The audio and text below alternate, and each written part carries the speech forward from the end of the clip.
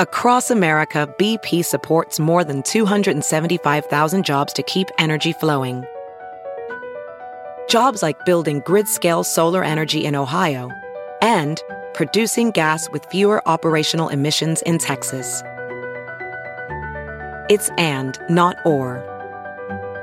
See what doing both means for energy nationwide at bp.com/investing in America.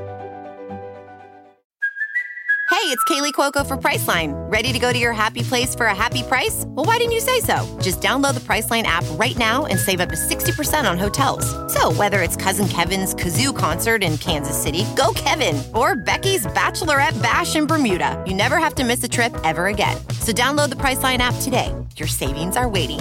Go to your happy place for a happy price. Go to your happy price, Priceline. Oh, hello. On sale now. Phoenix, March 28th at 7 p.m. I am at CB Live. And I hope y'all come down. If you go to jenkirkman.com, click tour. Tickets are on sale right now. I am getting so much feedback that y'all are coming. A lot of people are saying they might wait to buy tickets at the door. Oh, if you can, please get them in advance, because if we need to add a second show, we will, but we can't add it the night of. So let's do that. And then the Hollywood Improv Lab. I am doing my show Real Talk, where I have a real conversation, as you heard last week on the Ione Sky episode, with a fabulous person. And this next one is Tuesday, February 25th at 8 p.m. I, again, am waiting to confirm our fabulous comedic legend of a guest. And once I do, I will tout it here on the podcast. But tickets are available, jenkirkman.com, click tour. And then coming up on sale now, New York City. I'm at Caroline's Comedy Club May 7th through 9th, Mother's Day weekend. Tickets at jenkirkman.com, click tour. And my debut in Spokane, Washington in June. I'll be back in Dallas in July, Winnipeg, Canada in August, Buffalo, New York, and Bloomington, Indiana in September. And then right after the election, I'll see y'all in Seattle and Portland, Oregon. Now, those, for the most part, are the only places I'm hitting this year due to many reasons. Scheduling, needing to do other work. It's an election year. I don't like to tour during it. And needing to take a little bit of a break while I work on new material and all that kind of stuff. So if you want to be surprised by where else I might show up, because you never know, join my newsletter, jenkirkman.com, and then you can click Kirk Mail and you can join up. And if you are in any of those cities, please join my newsletter, because you'll be the first to know when tickets go on sale. I send out a fun little email. All right. Enjoy this week's episode. Funlessness, funlessness, funlessness. Having funlessness. Having funlessness. Having funlessness with Jen Kirkman. Oh, having funlessness with Jen Kirkman, episode, I think it's 321. What do you think? What do you think it is? So much to talk about this week. I know I'm a little late on this, but that's because I record these a little bit in advance. But my thoughts on Jen and Brad at the SAG Awards. I'm going to talk about sleep patterns and sleep divorces. And I'm also going to talk about a new trend, or something that's just catching fire. People raising children with their friends instead of a traditional partner. So there you go. Hey, maybe this week is all about untraditional things. I just realized that that's an accidental theme. Oh, isn't it magical? I know I have so many listener emails to get to, and I don't know if it's going to happen this episode, but do send me an email, iseemfun@gmail.com, and let me know your thoughts on anything I've talked about on previous episodes. I will read them. I'll probably put it together so that I can read a bunch next week. Sorry about that, everybody. I don't mean to ignore you. So I'm going to get my head together. I record these on a Sunday. I overslept this morning. I hate that. I try to get up at 6:30 every day. It can get hard because you cannot always go to bed at 10 or 10:30. And I had a little spot on a show last night, and then I didn't get into bed until 11:30. And I thought, well, that's okay. That's still 7 hours. But I've been doing a lot of that. It's okay, 6 or 7 hours this whole week. And my body, I think, was like, I've got to take you down for 9.5. So I woke up late for me. I woke up at 8:30. I was supposed to have been in class at 8. Workout class. Did I say that already? Anyway. So I take this class. It's called Body by Simone. And it's like this other thing, Model Fit, that I used to do, but they closed. It's dance cardio, but you do an hour of all kinds of sculpting and really hard things and micro muscle things and blah, blah, blah. I just started taking this about a week ago, but it's the same as this other thing I'd been doing forever, but the other place closed, as I just said. But oh my God, the dance moves just go so fast that, like, as someone who used to dance, I'm like, this is double time. We don't need to be going this fast, but I guess that's how they do. And, but I do see a lot of the younger women, and they can't keep up and they can't do the weight stuff. And again, it's only 3 pounds, but you're holding your arms in the air for 10 minutes doing these moves with 3-pound weights. It gets tiring.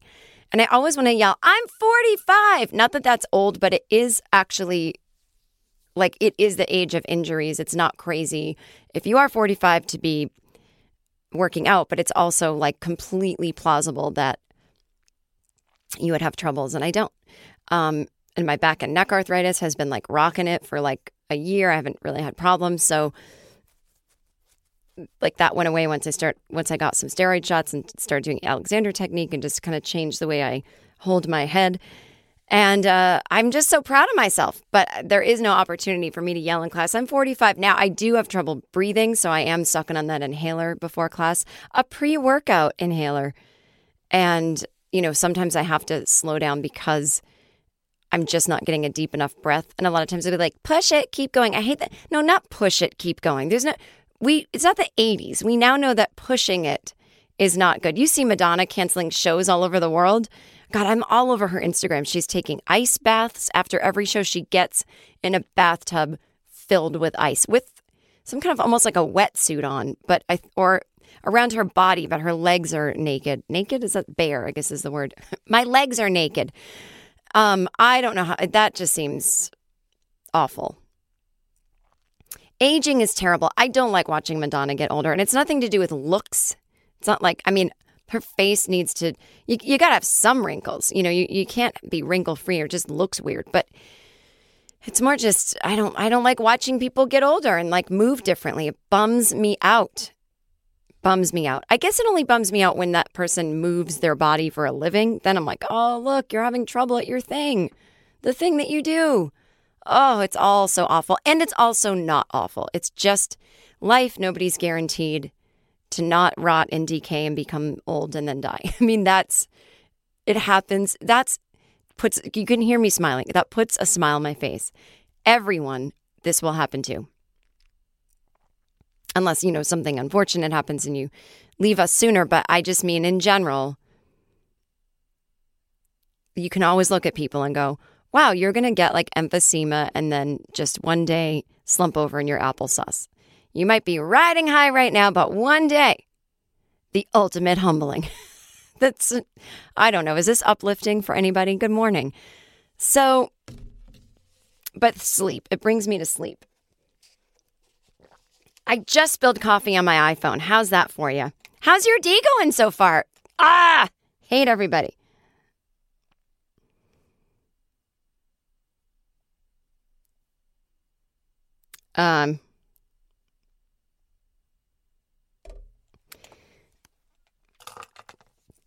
What was I saying? I don't remember. Oh, sleep. Yeah, so you can keep that part in. I don't mind people. I checked a text while I was wiping off my iPhone. Okay, everybody. So I should probably have more information about the person I'm talking about, but it's not really overly relevant to the conversation. But there is a sleep expert who seems to be making the rounds on a ton of podcasts that I listen to. And I guess I can find it. So I listened to this podcast called 10% Happier, hosted by Dan Harris, a news person for ABC News. And I actually was on his podcast 3 years ago. So this is Dr. Matthew Walker. He's a sleep scientist with a PhD in neurophysiology. He investigates the impact of sleep on human health and diseases like Alzheimer's, Parkinson's, and cancer. And I guess he has a new book called Why We Sleep. And so I've heard him on all the podcasts talking about that. So I loved hearing him talk about it because it actually is very scary. I actually think I mentioned this on the interview episode with Ione that I had been hearing about this book. I mean, the guy is basically saying that, look, it doesn't matter how you feel, but there are important things going on in your body when you sleep. So, I always remember that was like the selling point on Bill Clinton in the 90s. He only gets 4 hours of sleep a night. That's how he's running around and doing all this. And he's intellectually curious and he's reading books. And I'm sure that's true. And I mean, he seems to be about 70 right now and still with us. But, this guy is saying basically like you can't live a long life on that kind of sleep. And I love sleep. I have to get 8 hours. I might not have a consistent time, but if I stay out late, then I have to block off. I'm not one of those people that's like, well, I stayed out till 2 a.m., but I still have my morning workout at 6. It's not possible. I have to get my sleep, so I'll rearrange stuff the next day or whatever. But I usually try to, during the work week, asleep by 10. I like to be up by 6. So, but I need the 8 hours. So, if I wake up with a little insomnia, then I push back what time I wake up in the morning by an hour. But I luckily don't really have sleep issues. They do happen, but they're they're never out of the blue. Like if I can't sleep or I wake up and can't go back to sleep, it's always to do with hormonal shifts that I'm like, oh, I'm PMS right now. Or it's, oh, you know what? I ate really late or I had a drink. And sometimes when I drink, it interrupts my sleep. It's always such an easy fix. But anyway, this guy was talking about how a lot of couples need to do what's called a sleep divorce, where you sleep in different rooms or sleep in different beds. Now, I know this is not a luxury that every couple has because some people only have one bedroom or they live in a studio apartment or whatever, or something. They have kids and it might be that. That was the other thing he was talking about is how,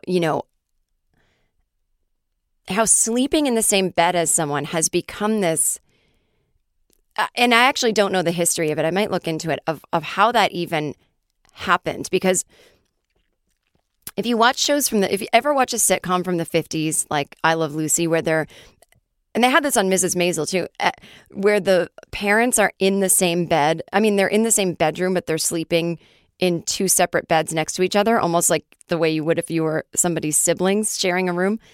And I have to be honest, I don't know if that was just a thing that they did on sitcoms because they couldn't show people in a bed together, or if that was what people did. I mean, I don't really know. I mean, I don't think my parents slept in separate beds. I'm going to ask them because they were a couple in the 50s. But I think it was more of a television modesty thing because, I mean, God, if you don't think things have changed, the fact that you had to be fully clothed in separate beds on a sitcom, I mean, how hilarious. Anyway, but somewhere along the line, it became, it's not real love if you don't sleep in a bed together. And I've noticed even my friends getting particularly puritanical about that kind of thing. And when I talk about how as I'm getting older, it's not, I do not desire to share a bed with someone. Even if I'm madly in love, I am not doing that. Now, in my last relationship, which was like very much in love and it ended 3 years ago, we did sleep in the same bed often, but he was the tiniest person that you couldn't even notice he was in the bed. You know what I mean? But a lot of times I just couldn't because he would make too many sounds in his sleep. And I must be a light sleeper when I'm with someone else, be it whether I'm sharing a hotel room with someone, which is not a thing, but if I had to like go on tour and they were like, comics have to share rooms, Julie's in the next bed over or something. When there's another presence in the room, I think my sleep never goes all the way down because I think it's like this evolutionary thing where I'm half half, like a quarter awake because someone's there. So I think I'm in a lighter sleep. But when I'm by myself, it's like I can just go into that zone where you wake up and you're like, I can't even believe I woke up. It feels like I was just dead. I was so asleep. So for me, like, I know me, how madly in love I've been with people, but I'm literally like, I just can't sleep. I cannot sleep. It's not intimacy issues. And I've had intimacy issues and I've worked on them in therapy. And guess what? None of them manifested in not being able to share a bed with someone. Right? I mean, if you really want to get into intimacy issues, a lot of times people who have intimacy issues, it's not literal. It's not like, ew, get away from me. They go headlong into things. They fall in love within 1 second. And it's like, we're sharing a bed, we're sharing a bathtub, we're sharing a refrigerator. Like, we share everything. And it's like you don't actually know that person. And people with intimacy issues don't like the uncomfortable ramp up process of like going on dates, getting to know someone. You know, they want to just like own you from the first date. That's also an intimacy issue, although it looks like they're willing to jump in. So anyone who's like, oh, you don't like to sleep in the same bed with people? That's intimacy issues. I'm like, oh, you are so basic. Like, doesn't anyone know how to talk about psychology up in here? So anyway, so he was talking about people might, if you have the extra space or the extra room, that if you're asleep, like, let's say, I remember when I was married, my husband was an editor. A lot of times he would work, it's just the way it worked for his brain, until like 2 a.m. in the other room, which is like our second bedroom was actually just a shared office. There was no bed or even couch in there. And he would come to bed at 2 a.m. I would have been in bed since like 11, and he was at least 100 pounds heavier than me, and he would get into bed and I would feel it. It was just like this entire body gets into the bed, and even if he's quiet as a mouse, like you sense it, you feel it. And I would wake up, low-key, wake up, and then I wouldn't be able to get back to sleep. Whether it's like we start talking or it's literally like I just can't sleep. He also snored. He was someone that would just like roll over and you'd be like on the edge of the bed falling off. Like he was just unable to be the kind of sleeper that it was. I swear to you, I went clinically insane for a year because I did not sleep, and we both had to work from home in some ways, and his whole thing was that room. And I guess we never really discussed, well, why don't we put your office in the living room or change our dining room to be an office or something? Like, it wasn't this giant apartment, so it would have looked a little awful. But at the end of the day, if we could actually make a second bedroom, then maybe we'd be, better sleep partners. But it just never got to that. And I wasn't happy overall anyway, so we didn't work out. But, when I tell people that, they're like, oh, had trouble sleeping in the bed with him. It didn't work out. Intimacy issues. And I'm like, oh my God, it's literally just a sleep problem. So I don't know where we got so caught up in the society that you're a bad person or it's not romantic. So what this Dr. Walker says is people who are able to do it, who've done a sleep divorce where they sleep in separate rooms or they sleep in the same room but separate beds, their life is better because they're A, well-rested, B, it's very romantic in a way because it sets up this automatic like little trace of healthy longing where, maybe you go say goodnight to your partner in the other room and you snuggle and tuck them in, and then you go to bed and then you can't wait to see them in the morning. So like you guys run to each other's rooms and say hi, that kind of thing. And you're in bed for sleeping. And how do you have sex? You can have sex with people without it being like, we're in bed anyway for sleep. I mean, that shouldn't be what sex is anyway. So he was saying it's actually, people actually get real divorced because of sleep issues. And people who do sleep divorces, there's really not a lot of data on things not working out. But he said there's so much just kind of pent up psychology around it. And, or like, how do we tell the kids? It's like, you tell the kids mommy and daddy love each other and they can see it from the way you're behaving. And you say, we have sleeping problems. I mean, I don't know. The whole thing is so bizarre to me. Like these weird things that our society gets caught up in. Like we've moved so far in other areas, and this is such a bizarre area to me. And especially like, if I'm on the road and I have jet lag and I need like I have blackout curtains in my room and I might need to readjust my sleep cycle and sleep all day for something, like it just doesn't make any sense. It just doesn't always work for me. And so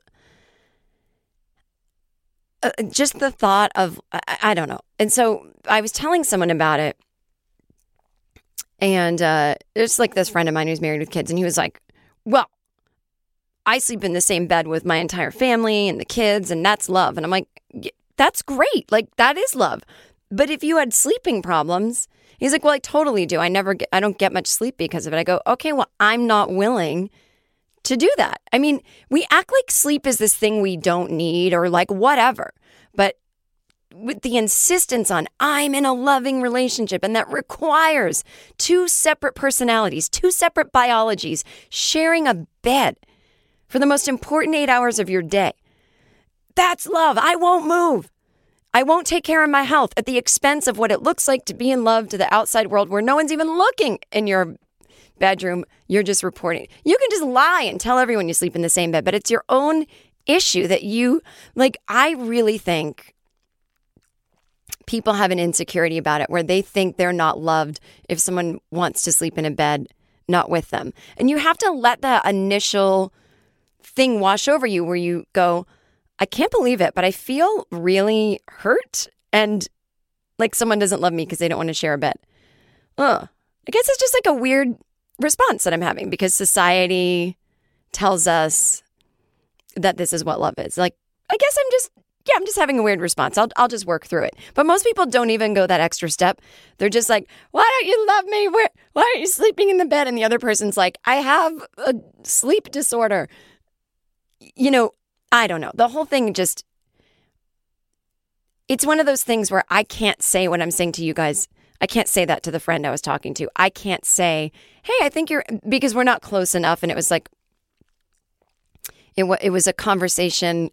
It was like more of a professional conversation. So I just couldn't go there and be like, you've got some fucked up attitudes about, but it always is that person will always knock it. They'll tell you what fucked up attitudes you have being someone who's a fan of sleep divorce. So I don't know. I guess it's just like, to me, it's fluid. Like, you want to sleep in the same bed with someone? Great. If there's nights when you can't, great. Like, no one should be like, what does that mean? Again, sometimes when people are mad at each other, someone sleeps on the couch because they're like, I can't even be near you. That's different. And when that's the case, as opposed to, if I don't sleep tonight, I'm going to fuck up my presentation at work tomorrow, And I think that's what it is too. If you have a partner and they have a big presentation at work and they go sleep on the couch or you sleep on the couch so they can have the bed, you accept it. You're like, oh no, of course, tomorrow's a big day. But in general, every day is a big day because we're human beings with bodies and health and we need 8 hours. And if the only reason you're not getting 8 hours is because of a partner, then you're insane. You're literally like insane. You need help. Unless you don't have the room to have two rooms. That's not what I mean. But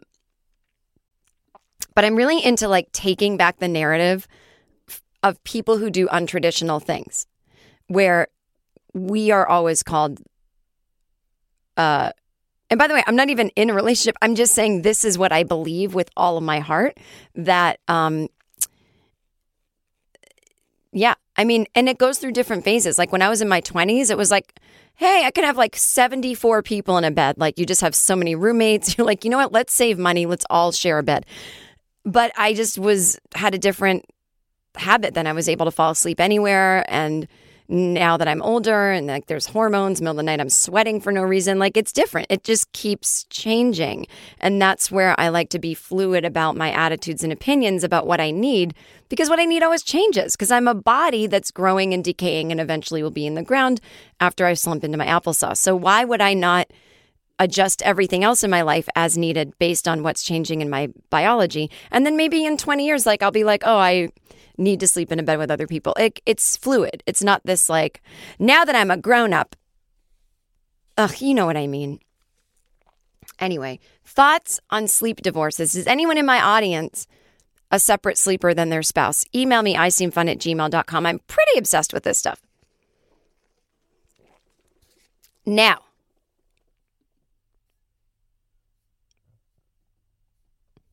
sleeping's important. And so is eating. I eat as well. And, I'm not a big fan of like a lot of food delivery things because I just think about, how everything is being delivered nowadays and everything is, you always go like, well, how does this help anyone? And that's why I love Imperfect Foods. It's the only food delivery I will do and that I do. They're like, can you not say do in the ad? I'm sorry. You knew what you were getting into with a comedian, but here's the deal. Over $218 billion of food goes to waste in this country every year, including 20 billion pounds of produce. And that's what Imperfect Foods is here to change. And this is why I love it too, because I used to live in New York and you couldn't get a vegetable during the winter. It was like, and if you did, you'd be like, it would be like half rotten and just like sitting at the bodega. You're like, you know what? I'll eat lettuce come springtime. But this is what I love. I love about our new world where you can get produce. So here's the deal. Imperfect Food is the only food delivery service that buys perfectly nutritious and delicious foods that grocery stores won't sell and deliver them to you at a discount, and you can save money and help reduce food waste. So Imperfect Foods sources directly from farmers committed to quality, and they deliver delicious, imperfect groceries to you for up to 30% less than grocery stores. And when they say imperfect, they don't mean like something's wrong with it. It can be like, almonds that have some scratches on them or things like that. It's about how it looks, but it's perfectly fine for you. Read about Imperfect Foods in the New York Times, Bloomberg, Forbes. They've got 200,000 satisfied customers on their review on their review page. They're quirky looking but delicious produce. You can get surplus coffee, discolored quinoa, off-sized eggs, slightly scarred almonds, and more. I get surplus coffee. I get discolored quinoa. And the thing is, it's perfect. It's perfectly imperfect. The plans are flexible, so they let you pick healthy seasonal produce alongside, your regular grocery store staples. So none of us are perfect, so why do we expect our food to be, right? And again, you are helping. You ever go to a grocery store and go, what are they going to do with all this food? They throw it out. But Imperfect Foods is going to help you be a better environmentalist as well, because again, billions of pounds of food get left in the field. They end up stranded in warehouses. They get thrown away every year. Imperfect Foods believe that all food is valuable, and they've got a way for you to do your part to reduce food waste and still get the foods you love. So here's what we're going to do. Start saving money and start saving waste. You can go to imperfectfoods.com/fun right now through February 16th, and you will get $10 off of your next 4 orders. That's a total of $40 off, y'alls. Imperfectfoods.com/fun and enter fun at checkout. Imperfectfoods.com/fun and enter fun at checkout.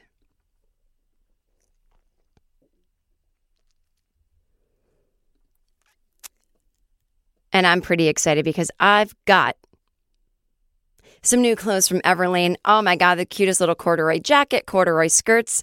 Everlane, my new favorite clothing store online, everlane.com/fun, EVERLANE.com/fun. I have their button-down shirts in black and white. I have their t-shirts, their tank tops, their muscle tees. I've got their work pants, which weirdly I don't wear to work because a lot of times I wear jeans to work because I spill coffee a lot and I just sort of rub it into my jeans. So that's a side story. But they've got these great pants called like the stretchy work pant, and I wear them when I'm traveling, I wear them when I'm running around. They're really, really cute. Everlane is great. And again, if you're an environmentalist, this is the place that you want to shop. Everlane only makes premium essentials using the finest materials. They don't do traditional markups. They want you to know what you're paying for and why, so they tell you their real costs, and they're radically transparent about every step in their process, from the materials that they use to the ethical factories that they work with. They even make clothes from recyclable like plastic. Their Cotton Crew t-shirts are what a t-shirt should be: versatile, simple, stylish, made from quality materials. They've got grade A cashmere, sustainable silks, premium Japanese denim, made in one of the world's cleanest denim factories, Italian leather shoes, outerwear made from recycled water bottles, perfectly fit Oxford shirts. Here's the deal.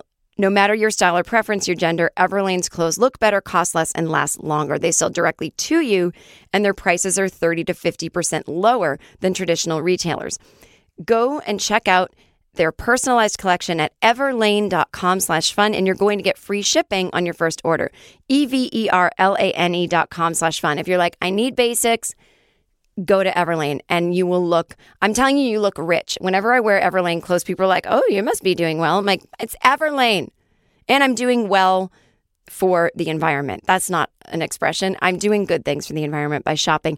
In 2018, they made a commitment to eliminate all virgin plastics from their supply chain by 2021. And again, they're very transparent about their process. So let's do it. Everlane.com/fun. All right, gang. So I was reading this article talk about non-traditional. And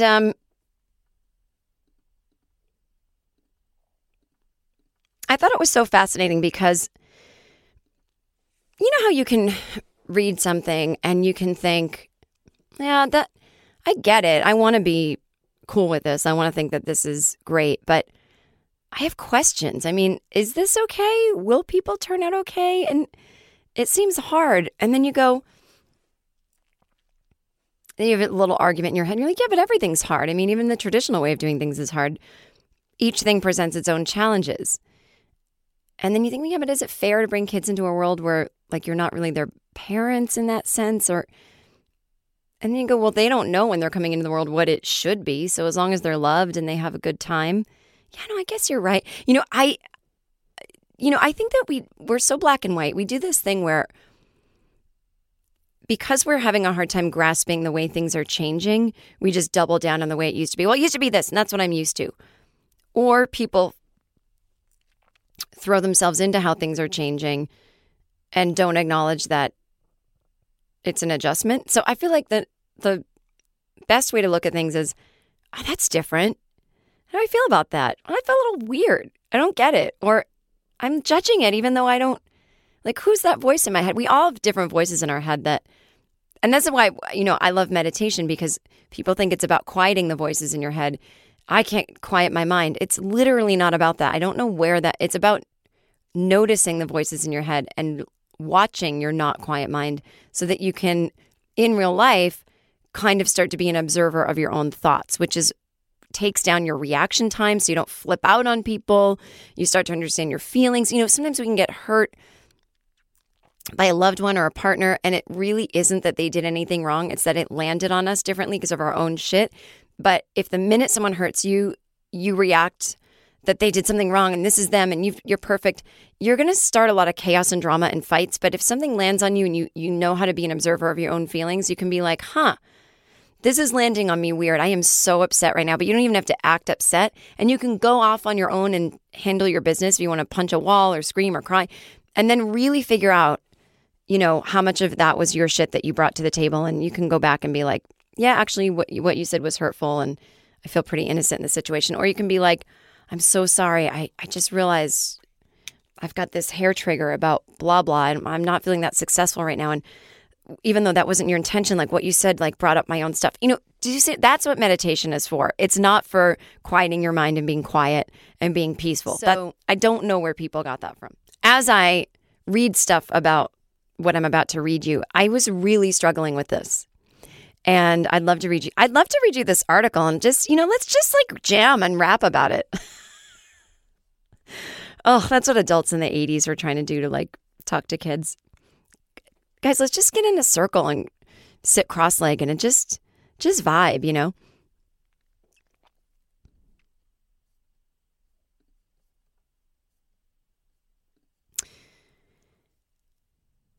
So here's the deal. If it made you mad what I was talking about with sleeping in separate beds, you're like, I want to, but I don't have any money.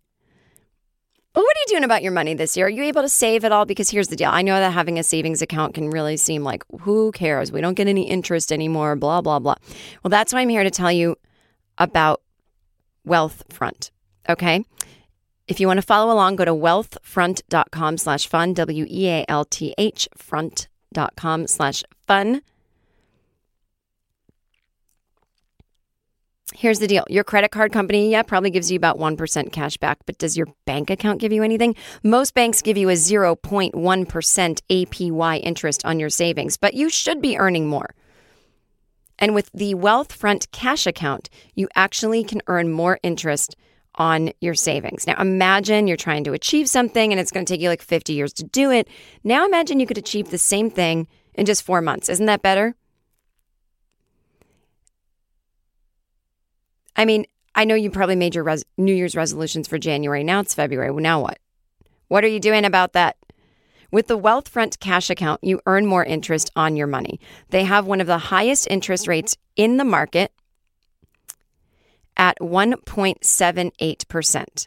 That is 1.78% annual percentage yield. That's what that APY meant. It's easy and fast to get started. You only need $1 and a few minutes to start an account.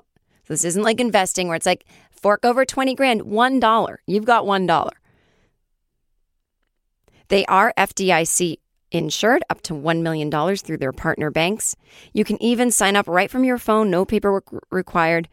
Their clients trust them with over $22 billion up in those accounts. Wealthfront is the ideal way to manage your money. You can save, plan, invest, and get financial advice all in one place, and they are making your money work harder for you. Wealthfront is not a bank. Cash account is offered by Wealthfront Brokerage, LLC, member FINRA-SIPC.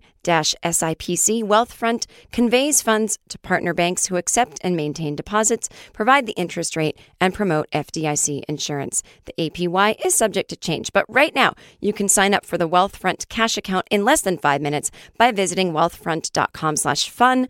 Go to wealthfront.com/fun and start earning more interest on all of your savings. Wealthfront.com/fun. Okay, so here's the article. I won't read the whole thing, but it's about people who want to have a baby and what are they going to do. This is really about women who want to have kids, but they haven't found a partner. And I think this is a really big problem for a lot of women because, you know, it goes way back to the times when people were sleeping in single beds in the same room and daddies worked and mommy stayed home and then now moms work. And it used to be like, okay, I'm going to have a kid at 20 and I'm going to work. And now it's like, wait, let me get the career first and then I'll have the kid later. But a lot of guys, it's like harder to match up. Like I think men and women, straight men and women are not quite matching up on life plans, life goals at the same time. And then you'll find yourself as a 40-something-year-old man who's like, I didn't have kids. And then he gets like a 30-year-old woman. But like, what about women in their 40s who are like, I want kids too. And the guy's like, you can't have them physically anymore. You know, it's a whole thing. So I thought this was interesting. This is from marieclaire.com. They're single, they're straight, they're friends, and they're having a baby. You want a child, you don't want to do it alone. What do you do? For an increasing number of women, the answer is raising a kid with their BFF. This is written by a woman named Sarah Trelevian.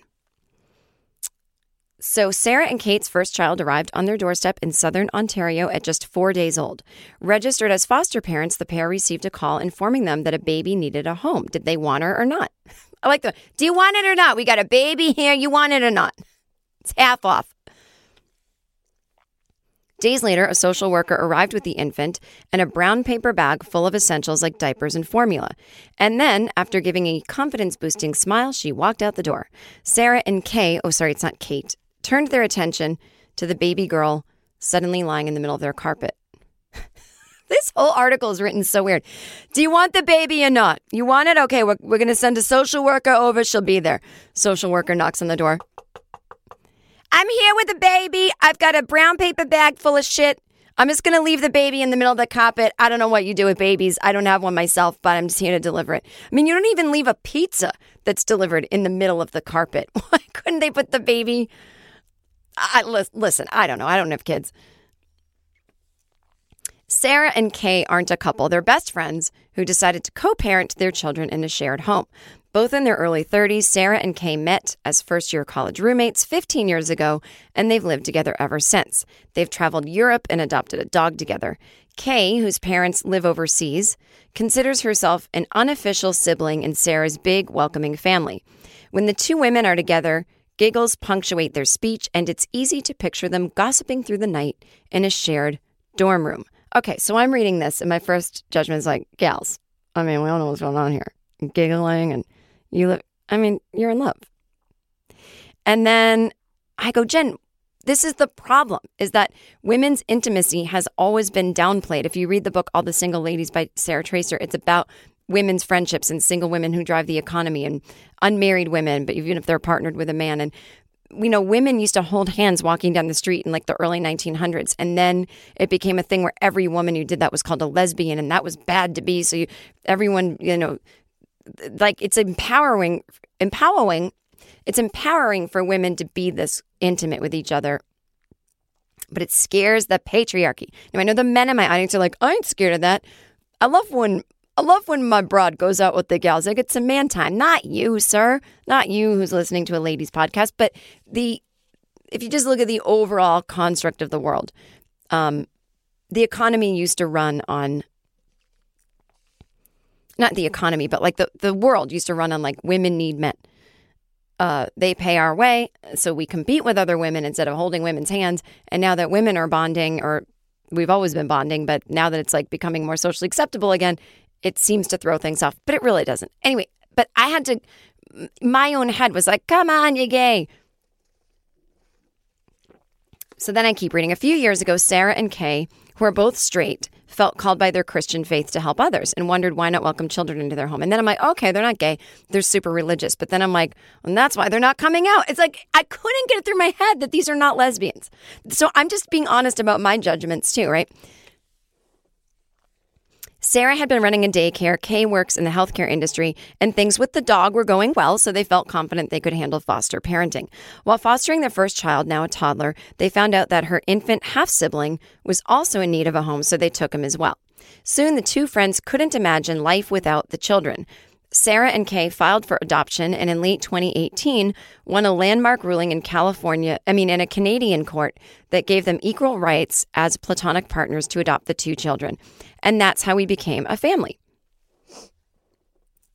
While many women have long given up the fantasy of having it all, plenty of others still want a family and don't want to do it alone. And if you're ready to welcome a baby, but swiping on dating apps is getting you nowhere, there just aren't a lot of great choices. That's why an increasing number of women are expanding their options by forming families with friends and sisters to raise children as co-parents and create what looks like conventional family life.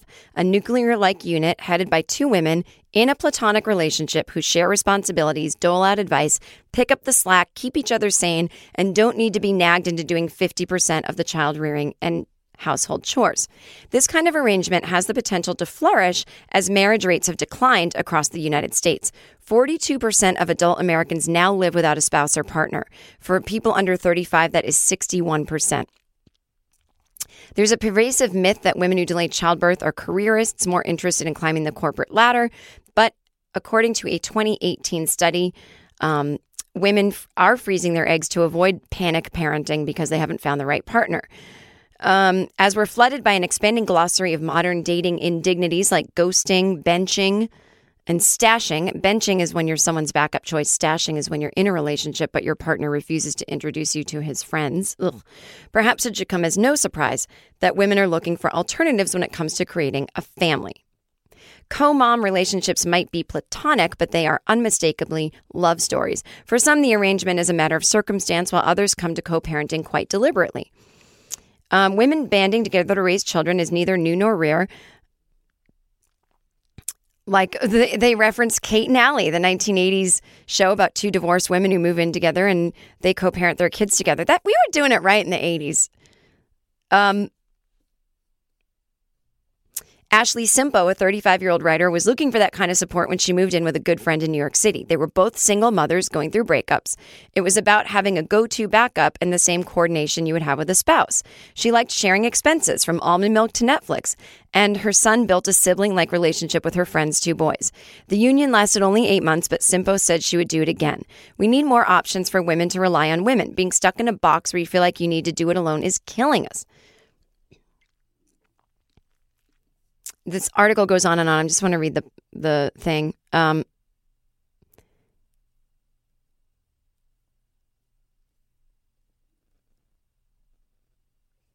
Esther Perel, I love her podcast, a psychotherapist practicing in New York City and the host of the popular couples therapy podcast, Where Should We Begin, told Marie Claire she predicts in the next 25 years a rise of friendship parenting between adults who want to co-parent without being in a singular committed relationship. We often think of relationships between two people, but in the future, I'd like to see more consideration of relationships between communities, groups, and countries.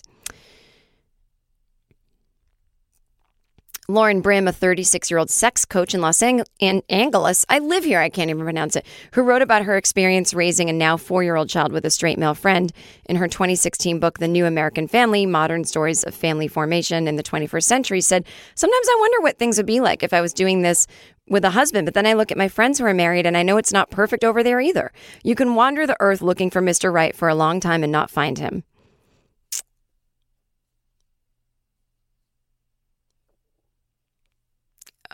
So this article is really great.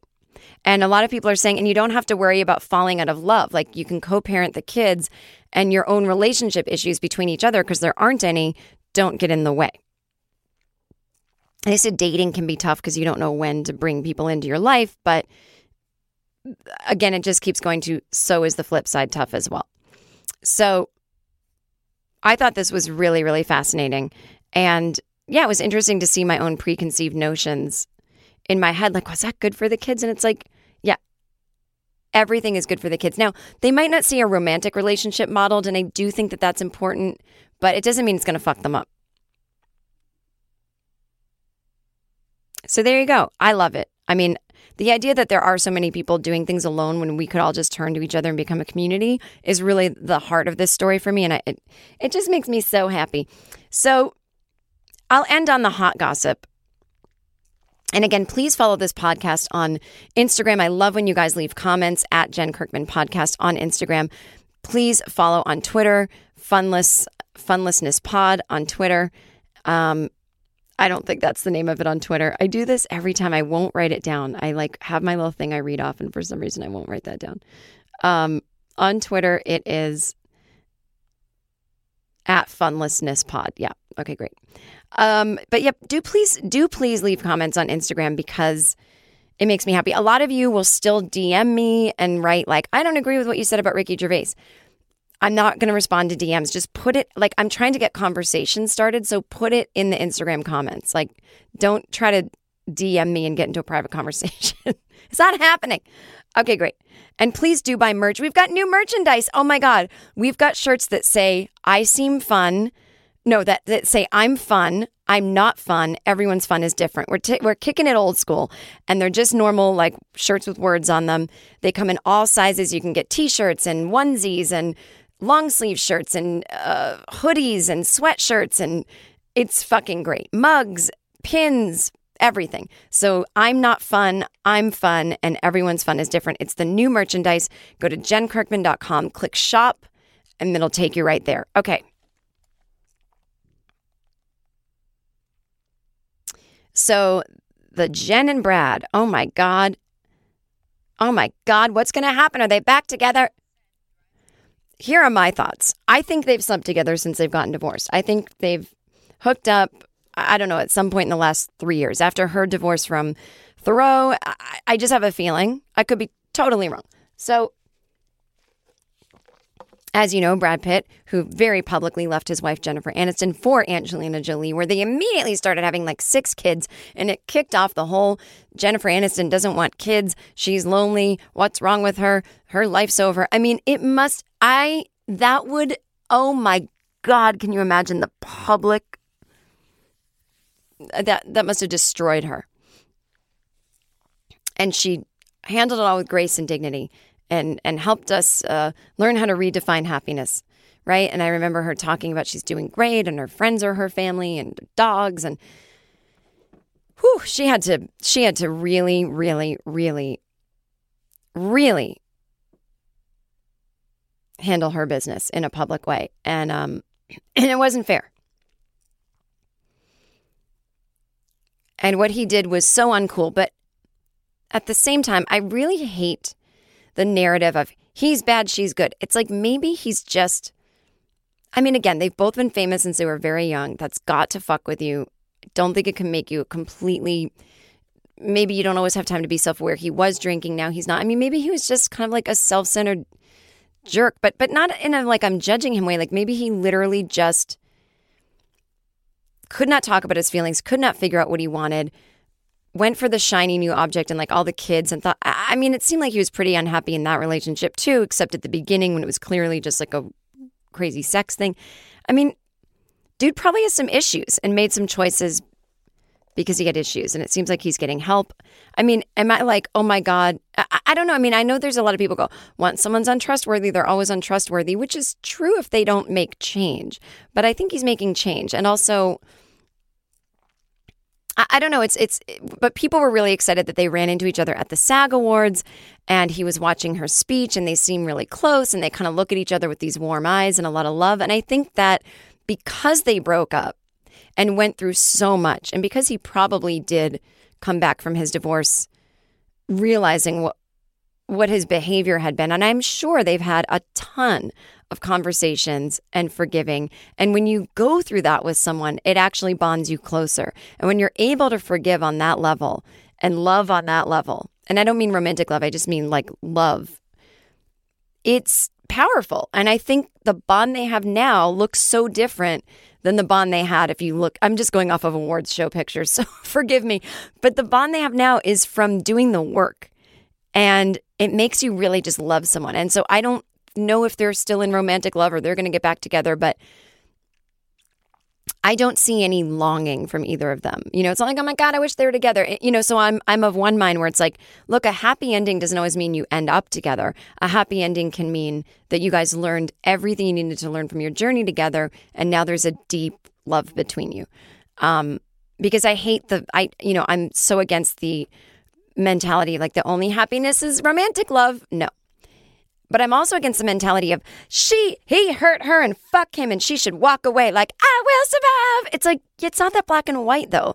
He did hurt her and she handled it really well and she did walk away. She wasn't like, I'll be your best friend. Call me anytime you want to talk about Angelina. I mean, she did. She walked away. And now she's making a choice to accept him into her life as a friend. What? That's her business. It's not because she's secretly in love with him. No one would do that to themselves. You know how painful it is if you're like secretly in love with someone and they're in your life? It's like, she's not going to do that. I also think that like maybe there is a little star-crossed, like they want to be together, but they can't because he's got 6 kids and they're all still pretty young. And I don't think Jen wants to deal with that. And why should she? So I don't know. My prediction is that they're like best friends. They'll probably not find romantic relationships that will fulfill them as much as their connection. They'll probably like sleep with other people, have their flings, have their things. And then when the kids are 20, they'll get back together. I'm not kidding. I predict a second marriage for Jen and Brad to each other in about 12 years. So watch for my prediction. I think I'm onto something, but I do think their situation is not black and white. And I know you're like, wow, thanks for weighing in on that, Jen. I don't know what I would have done if 2 weeks after an event everyone was tweeting about, you didn't weigh in. Okay, well, come find me on all the social medias, as I've said before. Leave a review on iTunes. Give this bitch 5 stars. And by this bitch, I mean this podcast. Don't call me a bitch. And also, I was on a great show with my dear friend, Maria Bamford. It's on a web network called Topic. And we talked about mental health. And you can watch it for free right now. So let me give you the information. Of course, I can't find it. But so it's Maria Bamford. It's called What's Your Ailment? And it's on a website called Topic. And I'm just pulling up one of my old tweets about it. Here it goes. So go.topic.com. And if you can look for my episode and you can use code AILMENT 2020, that's AILMENT 2020.